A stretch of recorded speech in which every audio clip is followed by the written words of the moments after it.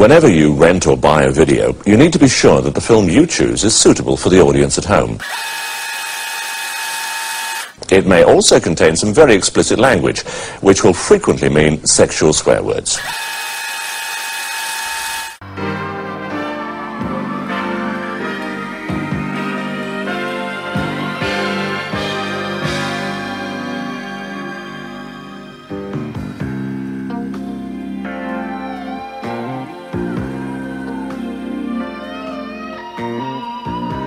You walk in a room, a woman can feel the heat. One look is a guarantee. Nights could be long and sweet. The message is clear, like nothing I've ever known. But from all that I hear, forget about long-range plans, 'cause this man's got his own to get mixed up with a man who says never. Maybe big trouble, but then I just could be. Hello, welcome to episode 12 of Friday Night Movie Time podcast. This is Mike, This is Lee. and this week we are discussing the 1983 unofficial James Bond movie, Never Say Never Again. So Lee, initial thoughts. I lent you the Blu-ray of this. You did. This is a film I know that I've seen because as I went through it, there were scenes that I remembered that weren't just clips I'd seen on YouTube. But overall, I didn't really remember it that much. It started. It reminded me of an episode of the A-Team. This felt very much from the onset of it that this was a made-for-TV movie. Yeah, that's been said quite a few times over the years. Obviously, this was a rival Bond to Eon. Basically, back in the 50s, Bond creator Ian Fleming entered into a screenplay treatment with an Irish businessman called Kevin McClory. Nothing came of that movie, but Cubby Broccoli, Harry Saltzman, got involved with Fleming later on and created the franchise we know as James Bond. The one that has just come to an end with Daniel Craig. Yes, and we might mention that later. We don't know. Yeah, maybe. I mean, it seems somehow apt that we are talking about James Bond. I did plan it for this month because I knew Bond was coming out. So. Fair enough. Where was I? Yeah, they went along with the Eon series of massively successful James Bond films. And basically a few years later, Ian Fleming took parts of that treatment to create the novel Thunderball. There was a big legal battle over this. I've seen every single one of the Bond films, a lot of them numerous times. As I've got older, I found that some of them I didn't like as a child or as a young adult. I really appreciate now. But some of the other ones, the best example I can give is GoldenEye with Pierce Brosnan. Yeah. I thought that was fantastic when it came out. I watched it again recently and just thought, I like Sean Bean in it. It's not the greatest of films. No, I'd say for years it was probably my favourite Brosnan, but... Sorry to cut you Yeah. then. Out of the Brosnan films, it is still the best Yeah. one. They just get more and more ridiculous as they go on. I mean, But I do like Tomorrow Never Dies. I do. It's the second one. But Jonathan Pryce is one of the worst villains on screen ever. But Isn't he supposed to be Rupert Murdoch? yes, it's very much in the style of The Spy Who Loved Me, which I do love. I know it's not... That's a fantastical film, not so much a hardcore Bond movie as we see nowadays. Anyway, I'll carry on with a bit more history. So this gentleman, McClory, was credited as a producer on Thunderball. And part of the legal settlement was he could make another version of Thunderball 10 years later, which Eon thought was okay because they thought the franchise wouldn't still be going by then. But it was, and in the mid-70s he got in contact with Sean Connery, arranged for Sean to direct a new version of Thunderball with a new Bond, but eventually Sean was persuaded by his wife to recreate the role, and we ended up in 1983 with Roger Moore in Octopussy, followed a few months later by Sean back in the role of 007 for Never Say Never Again. I don't know why, but when you said Roger Moore in Octopussy, I couldn't help but grin to that. Sean Connery by this time is what, 53? He's still younger than Daniel Craig is now. The difference between seeing him, I watched a lot of interviews on YouTube around the time, seeing him in the movie with the wig, with the very darkened hair, and seeing him look like basically a granddad Yeah. in the interviews is a bit of a contrast. Especially with like the grey chest hair as well, which as a man of 46, I do have grey chest hair. I've always been a big fan of Sean Connery, especially my favourite role that he's ever been in is still his character in The Untouchables. In this film, it does feel very much like he's phoning it in. I think I messaged you to say, this reminds me of when Tom Baker played Sherlock Holmes in The Hound of the Baskervilles. He's just phoning it in and just going, yeah, I'm just playing Doctor Who in this version. But both those guys, one on the small screen, one on the big screen, just have the charisma to do that, don't they? Because you have to watch them whenever they're on screen. Oh, absolutely. I mean, I still adore Sean Connery, but he's the most Scottish he has ever sounded in any film. Whether it was to differentiate from the Bond he played in the Broccoli movies, I don't know. But it was, as soon as you heard it, every time he spoke, I could just hear I wouldn't say thick Scottish accent, because it's not, because he's very well spoken, but it was definitely there, and it sort of took me out of it, whereas when he played it, in Dr. No and all the other ones, it wasn't as noticeable. I do like the fact that right from the start they take into consideration his age. He's on that training exercise. I always loved that scene as a kid, and I found out it was meant to be a lot more of a dark and sinister scene, but it's almost like a video game where he's meandering through the jungle, and then he climbs up the wall into the house, and ends up getting now that you've said that, stabbed at the end. Where you really notice the difference between what we associate as being with Bond, the scene at the beginning, which doesn't really have that much to do with the rest of the movie, which has been adopted by Indiana Jones, been adopted by lots of different films, but with this, it was very much, this isn't as polished as the Broccoli movies. I mean, somebody on YouTube has made a Broccoli version of the titles, with the theme song, which isn't one of the best ones, is it? No. One of my oldest friends posted up on Facebook on the weekend that he was watching Live and Let Die, and he said it still has the best theme song, which I kind of agree. I think License to Kill is pretty good. Gladys Knight and the Pips. Goldfinger? Yes. All Time High, Octopussy, this same year as this, is pretty underrated.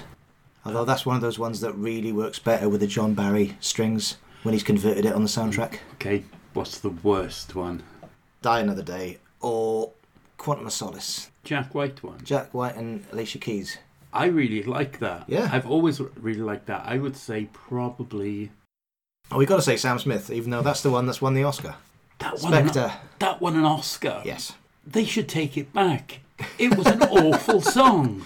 It literally was a cat being strangled, wasn't it? It wasn't good. Adele's, was it for Skyfall? Yeah.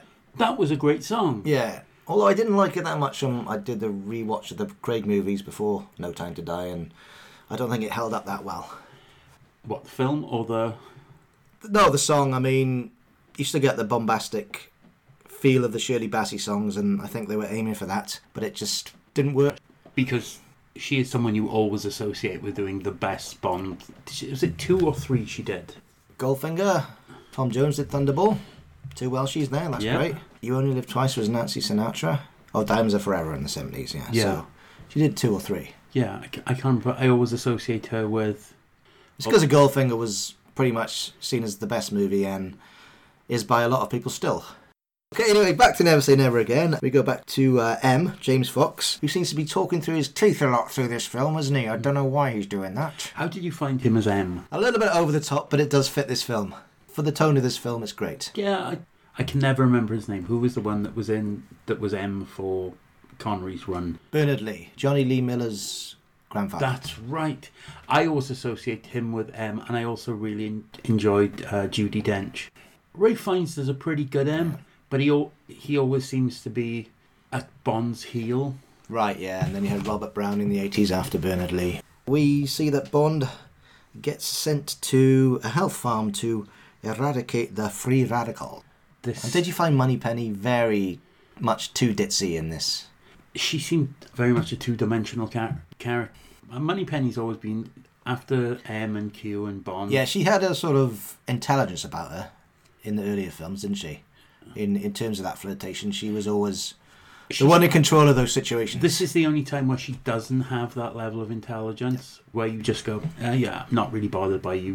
You're not an important character in this. But then the ones in the Timothy Dalton films, Samantha Oh, no, Bliss. don't get me wrong. no. If you take all of the Bond films, All of the that is movies, the one movie where you like, I don't really care about your character. Yeah. You could just not be on screen. I mean, much as I think, to me, still Timothy Dalton is the Bond I go back and watch his movies most. Yes. But in that film, he does slap her ass, and that, Roger. I don't think Roger ever did that. I think possibly Sean did it to some women, didn't he? Times have changed now. Definitely for the better. This part of where they send him to the health farm, it reminded me, not that I've ever watched them, but it reminded me too much of going, hang on, are you just setting up this really softcore porn film? Oh, it's very much sort of like a sitcom as well, isn't it? Yeah, it's with the actors you get in this movie at times, and especially where they're seeing where Bond sees the guy being strangled through the window. Yes, it did felt like the Benny Hill theme should play at that point. Yeah, it didn't feel, there was no sense of suspense or drama. It was, this is a bit funny now, isn't it? And ever since the age of 6, I found it hilarious that he threw "we" into Pat Roach's face. Pat Roach, someone who I always associated with British wrestling and Auf Wiedersehen Pat. I didn't realise how many big budget movies that man's actually been in. Because he was also in the Conan movies. Conan the Destroyer. Pat Roach, someone I've always loved. Didn't he do all the first three indies? He's in Temple of Doom. He's almost unrecognisable in Raiders of the Lost Ark with the shaved head and the big moustache. For a long time I didn't believe that was Pat Roach. Yes, sadly no longer with us, died of cancer. When they brought the series back of Auf Wiedersehen Pat, I think he was fit enough and well enough to do the first series, and then he was passed away by the second, early Which was a big 2000s. shame. Have you noticed the sitcom element in this, because they got Dick Clement and Ian LaFrennay? Yep. They came in to help out on the script, and there's an interview that I saw Sean do around the time, and he actually says unfortunately they couldn't get credited for whatever reason. Writers Guild. Two fantastic writers, a staple of British TV. You get these sort of visual gags like Bond and Pat Roach are fighting through the health farm. The pensioners and their carers watching the boxing match on TV. I've always loved that. And you get the sound effects. One thing that fight did actually remind me of, now that you said it, was Family Guy, Peter Griffin and the Chicken. It felt like that. Harking back to that, isn't yes. it? Yeah. I think the one problem with this film, it has to do as time moves on. A lot of this film reminds me of Johnny English, the Rowan Atkinson film, almost as though that film was a parody of Never Say Never Again. Is that almost in the same way that Spectre was basically taking the plot of the third Austin Powers film? Thanks for pointing that out, because I was going to watch Spectre again soon, and now I'm not going to. Yeah, it does. Yeah. I mean, I know a lot of filmmakers borrow from other things, and as time passes, it becomes more and more difficult to be original. All you can do is repackage things and try and make them look new. Yeah. But sometimes, especially with parodies, even though the parody's amusing, it's very funny, it then takes away from the original. Take, for example, especially because it's October, Halloween. But as I said on that episode, because Michael Myers has been parodied so many times, it's very hard not to find it funny when you watch the original movie. So I can't watch Halloween now going, I want to laugh at this. When was the first Johnny English? About 2002, 3? Because he did those Barclaycard adverts with Angus Dayton as Boff in the 90s, and that's what the character of the movie came from. I loved this movie as a kid because you hadn't seen that before. It was that sort of parody. The older you get, the more things you recognise. God, I've seen that here and I've seen this here. We go back from the health club. M's pretty angry at Bond, and at the health club he spotted the amazing, I think she's brilliant in this, Fatima Blush. Yeah, setting up Jack Patacci, Gavin O'Harley. I remember he turned up in quite a few things in the 80s, like he's back in Smallville, isn't he? Clark Kent's rival in Superman 3. There's a lot of people in this that I recognise them. And speaking of Johnny English, Rowan Atkinson's in this movie as well. Borderline creepy, I'd say. Just about watchable, but quite stalkerish of Bond. But he plays that character anyway. By this point, Blackadder has come out. He's the very weedy Blackadder in the first series, isn't he? Which is what, 82? The first series is 83. I think there's a pilot in 82, but when he is more like the Blackadder, there's a different Baldrick in that one. There's a pilot online where he's more like the nasty Blackadder of the later series. Yeah. Tony Robinson was brought in at the last minute to be Baldrick. Great casting. Rowan Atkinson plays the weedy, creepy characters quite well. Because I'm a Blackadder fan, it takes me out of it going, okay, there's Rowan Atkinson. And he's going to be Johnny English. Exactly. Following this, just before Bond goes to the Bahamas, we meet Algie, who is this Bond universe's version of Q. And I like the fact it's a knowing wink to the fact this movie hasn't got as much money as Octopussy would at the same time, because he's basically down on his luck, isn't he? He's not the posh major that Desmond Llewellyn was. He's just a working class guy with a lab coat on, complaining about the funding he hasn't got. I think they could have made more out of it than they did. Yeah, it's a great little turn. Alec McEwen is the actor's name. I know they didn't have as much money, but they could have made more out of it than they did. I sound like I really didn't like this film. But you said, as you said, it fits together. Yeah. And then we meet on his boat, Largo, which is a bit of a strange sort of choice of tone for this film, do you think? I mean, he's really good, Klaus Maria Brandeur, but there's that sort of flirting scene on the boat with Kim Basinger. And she mentions, if I ever cheat on you, what will happen? And he just says, really callously, I cut your throat. And that's like, whoa, this is a serious bad guy. Yes. In all the films I've seen where he plays a bad guy, he always comes across as really creepy. But it just seems over the top. I didn't get a sense of menace when he said that. No, I did, no. really. Maybe it's because I think Kim Basinger in this film and subsequent films is an awful actress. She does get better as time goes on, but at this point in her career, was she just coming off from being a model? I think so. I mean, she doesn't have a lot to do 5 years later as Vicky Vale in Batman. I mean, she was good in 8 Mile as Eminem's mum. So that's a good 15 years later, or even 20 years. That's 20 years later. When I was watching this film, I was finding myself zoning out, and not zoning out to the film, but to, I'd better get that cobweb down from up there. Yeah. Or, hang on, I'm going to check my phone to see Roger Moore. When Sean Connery came back on the screen, yes, I would watch it.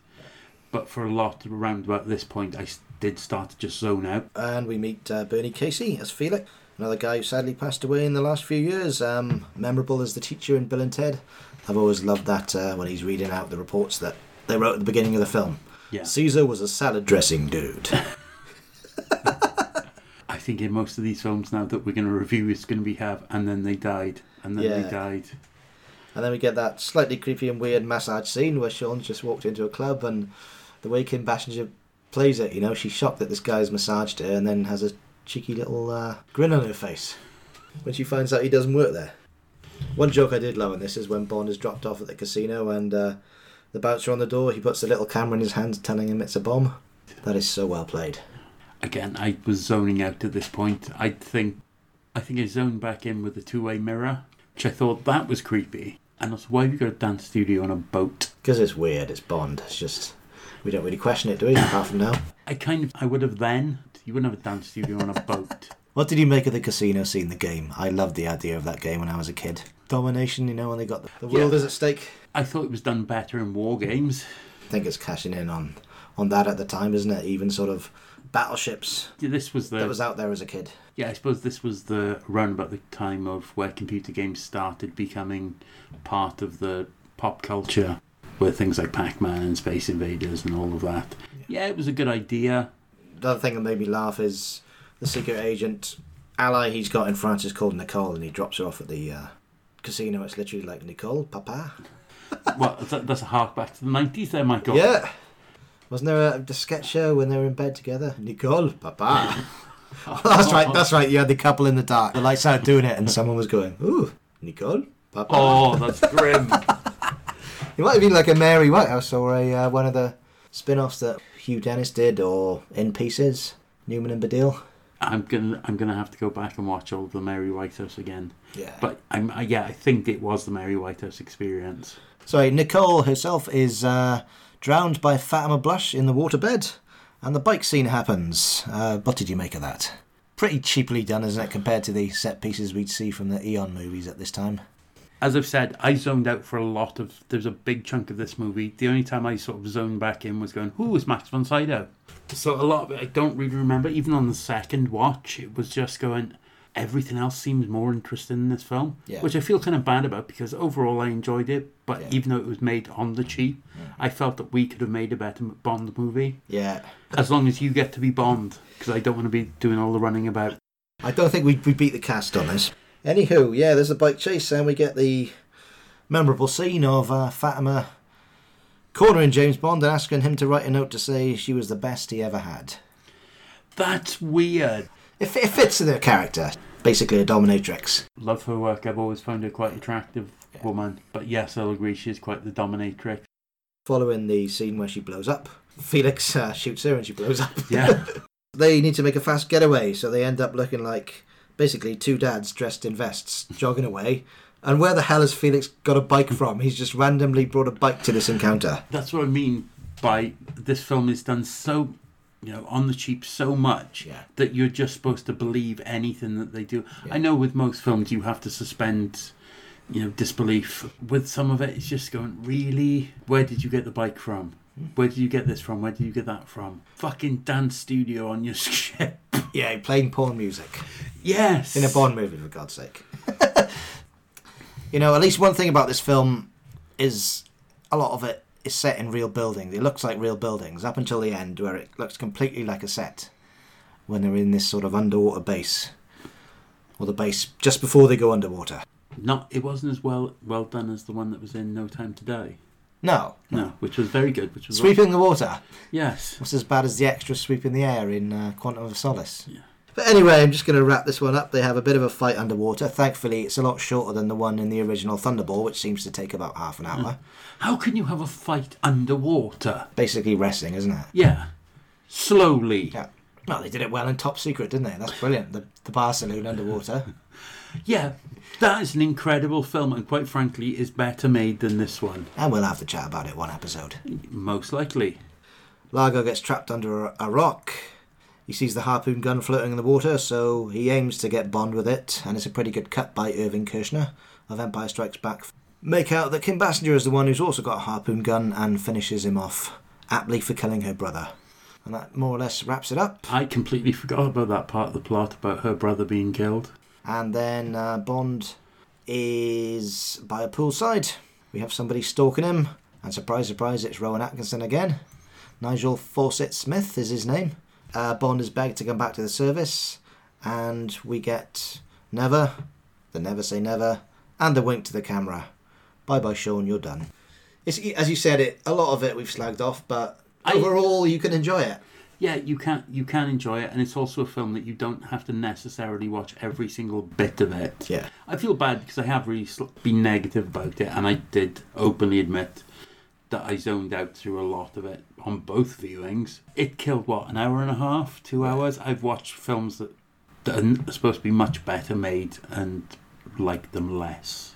Should we give a few thoughts on No Time to Die? Spoilers, guys. Turn off now if you're listening and you haven't seen it. I know it's not out in America until the weekend when I'm releasing this episode, which will be later this week. So it's not out in America yet. No, I'm pretty Thursday, sure. Friday. They've had LA screenings, but for journalists and everybody, but it's not officially out until Thursday or Friday. And Australia has to wait till November because that country and New Zealand are in complete lockdown. That would really suck. So yeah, I really think I need to see it again to fully digest it. But then again, with a lot of Bond films down the years, the opinions of people change. A lot of people didn't like On Her Majesty's Secret Service back in the 60s. Because it was a big change from Sean. George Lazenby basically wasn't an actor. But it stands up as one of the best made Bond movies, I think. I really love that movie. Down the years, people's attitudes to it have totally changed.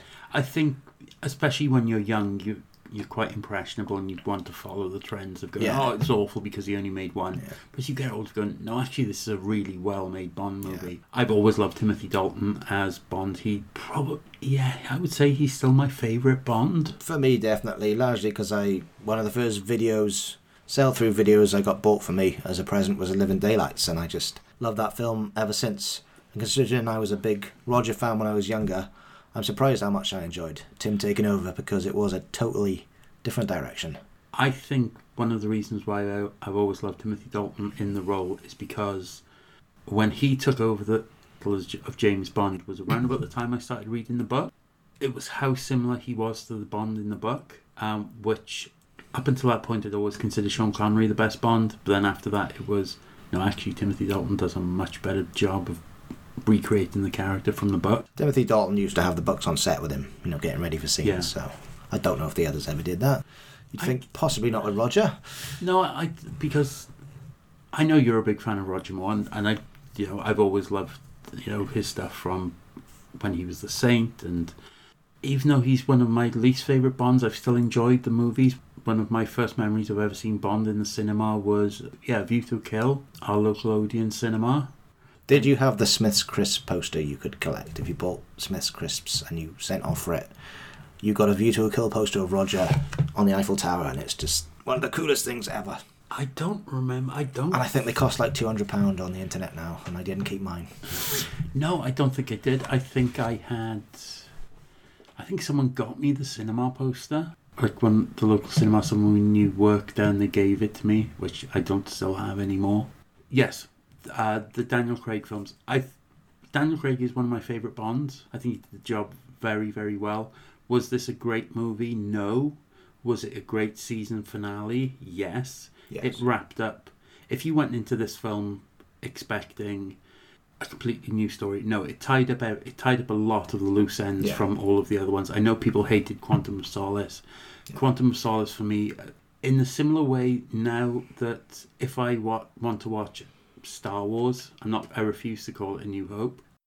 I always have to watch Rogue One. Same with Casino Royale. If I want to watch Casino Royale, I have to watch Quantum of Solace because it gives a fuller story rather than just going, this is two separate films. I've always classed them as being sort of one extended Casino Royale.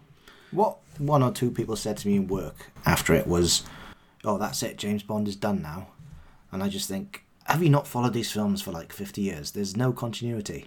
Like, there's the odd bit of, like, say, Roger Moore putting flowers on Bond's wife's grave at the start of For Your Eyes Only, after George Lazenby was Bond when she died. But, of course it won't go away. As you said off air earlier, Amazon have bought it now. We're going to get probably spin-offs. We'll probably get the Young James Bond books by Charlie Hickson adapted. We're gonna get a new Bond film in probably earliest 2025, maybe 2024.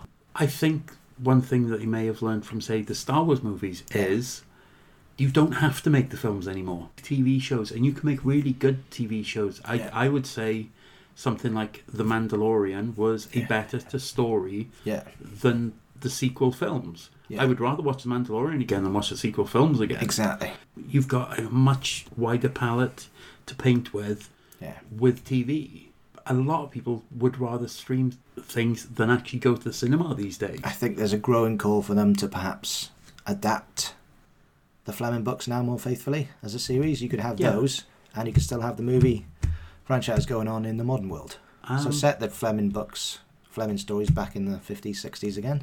And we also live in a different time now. Just think, if we wanted to go and see a new movie, we would have to wait until it came out in the cinema. Netflix, Amazon, Shudder, all of these streaming services put out movies that aren't just, there's a load of actors I don't know.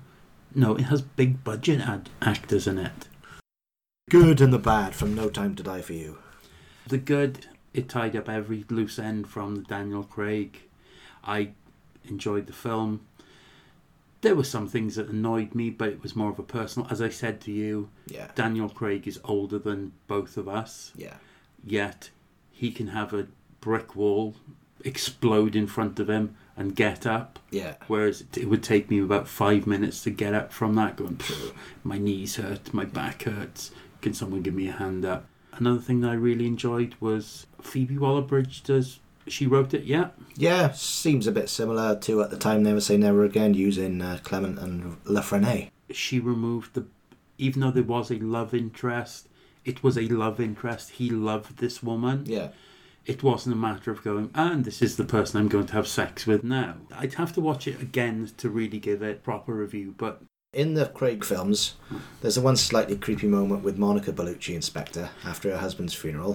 That doesn't make any sense whatsoever. And the Gemma Artisan agent in Quantum of Solace who gets covered in the petrol. Those two really, he's chatted up, isn't it? And in the old days, you probably would have thought Ana de Armas, his character, he probably would have ended up with her. Now that you've brought that up, it just made me remember something.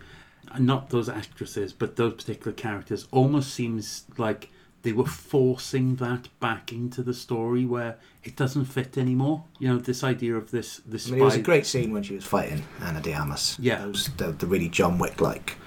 And there's it Cary Fukunaga who did the directing. He's known for True Detective. Can I just say quickly before we wrap up my good and bad about Yes, of course. No Sorry. Time to Die? Good was the emotional beats. I felt a lot of different emotions in the movie. The pacing was great. Longest Bond movie ever, 2 hours 43. It rattled along, didn't it? Now that you've said that, it did not feel like it was a 3-hour movie. No. I didn't sit there I going, feared that before I went to see it. I thought, can I really put up with this? If we get those long, drawn, boring bits of the Craig era, you know, Yeah. and thankfully there wasn't really many of those at all, if any. There was one scene that I was particularly impressed by. It was towards the end where you see the long tunnel.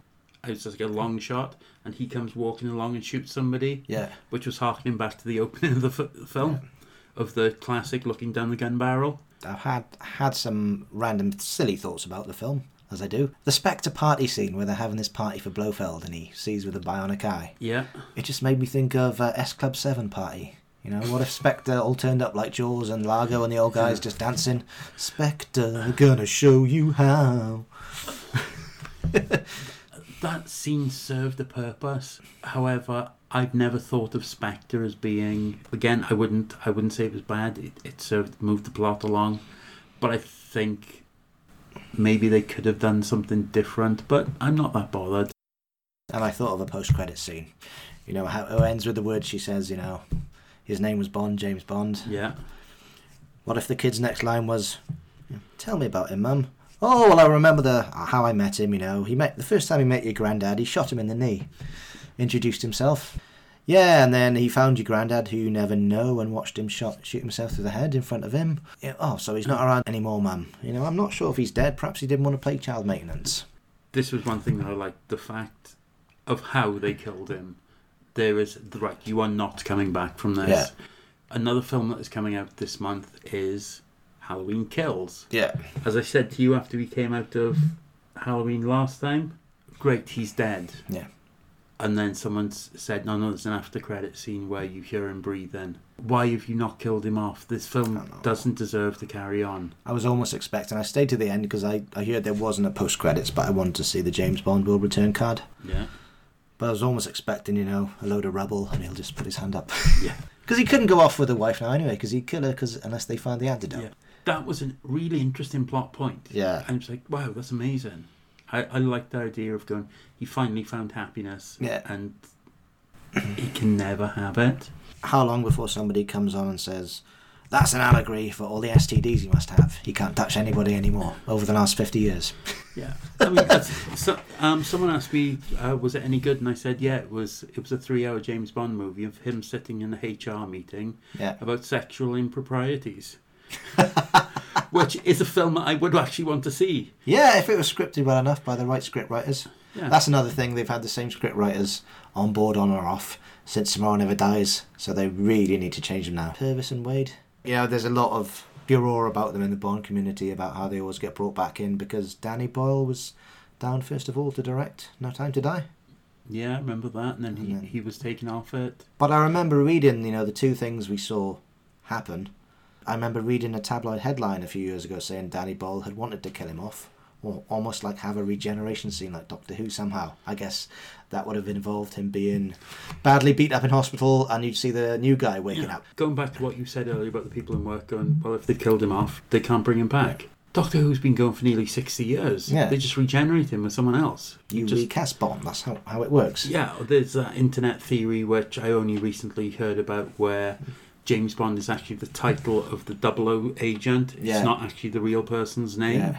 And was it in Skyfall or Spectre where they were going to bring, not Roger Moore, Sean Connery back? Sean Connery was going to be the Albert Finney gamekeeper role in Skyfall, in the house, in Bond's house at the end. I do like that line when Albert Finney calls him a jumped up little shit. Right. But basically that's Home Alone, isn't it? It's Home Alone for grown-ups, the end of Skyfall, but it's still one of Craig's best movies. How would you rate the Craigs then? 1 to 5. Do yours first. Right, on first screening, it may change. I'm feeling it may change. Casino Royale's still the best. I'd say on the first watching, No Time to Die is second best. Just above Skyfall, but over time maybe Skyfall will move back up. Then Quantum of Solace, which I do enjoy. If you watch straight after Casino Royale, it's a continuation. And Yeah. I think it does get slightly better on each viewing. But Spectre, I had to watch it in 2 goes on the build-up watch to No Time to Die. Because it's just too much. Right, okay. Mine's similar, however, it's a little bit more complex. My first is Casino Royale, but with Quantum of Solace attached to it. Because I've never gone, I'm going to watch Quantum of Solace. It's always, as I said earlier, Casino Royale, then Quantum of Solace. I never liked Skyfall. I hated Skyfall. So number 2 for me would be No Time to Die. Then it would be Spectre. Then it would be Skyfall. There's something about that. I never look forward to watching Skyfall again. Once I'm in there, I'm totally invested in the film and I do enjoy it. Never one I'd pick out just on a random day, like I'll pick out The Living Daylights or Casino Royale as a random Bond. I know a lot of people really dislike Spectre. One of the things I really enjoyed about Spectre, and I thought it harked back to earlier Bond films, was Dave Bautista's role as the bad guy. Kind of Because semi-wasted again. Certainly in the car chase scene, that's probably the most boring car chase scene I've ever yes. seen in any movie. And especially because, considering how big that man is, Yeah. you know, he played Drax, you know, shirtless. He is a big-built man. Yeah. A car chase doesn't do him justice. If they'd had him chasing Bond, Yeah. that makes more menace. Makes him much more menacing. And the fact he didn't say anything apart from shit. What would you give No Time to Die out of 5? Out of 5, can I give it 2 versions of this? For enjoyment, Yeah. I'd give it 5. Yeah. As a Bond movie, I would give it a 3.5. I'll go the same scoring as you. Enjoyment 5. Probably Bond movie 3, I'd say. Yeah. Maybe 3, yeah. Maybe 4. Maybe up towards 4. Right, okay. And just to finish this off, considering Bond's been finished off, best Bond movie, worst Bond movie. Living Daylights. I'd say possibly The World Is Not Enough. Pierce Brosnan and that awful Denise Richards. Incredibly hot, but cannot act for toffee. Yeah, I'll go with The Living Daylights being the best Bond movie. Yeah. Die Another Day. I think the first hour of Die Another Day is really good until they get to the invisible car and John Cleese totally going over the top as Q, who was the wrong choice. I would have gone for somebody like Tom Baker. That is one of the other reasons. I love John Cleese, you know, Fawlty Towers, Monty Python, Yeah. all of those. He was an awful Q. Robert Llewellyn. Possibly, yeah, I think that could even be a good shout. I mean, Ben Whishaw fits this universe, doesn't he? I Yes. mean, he's not... Did you see there was an article today saying, at least we know Q's sexuality now? I just thought, what difference does it make? You know, any of our listeners, please don't think that, you know, I have a problem with the fact that he's you know, a gay character. I think it's great. But you don't need to write an article about it. It doesn't matter, you know, because his sexuality doesn't play any part. Doesn't define him at all in the role, does it? No, it's... He's just part of the Scooby Gang, you know, with Yeah, Em he's and, a Em and Money genius. Penny and everybody, yeah. Yeah, he's a genius, okay? If, you know, if you make him a gay character, that's fine. If he has a partner, great. But why are you bringing that up? Yeah, I saw an initial reaction by a YouTube channel, a guy called The Critical Drinker. He's a Scottish guy.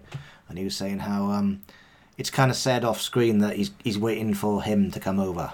That's basically so they can cut it out, like when it's released in China and stuff. Because Yeah. they're still, you know, they're still in the dark ages there.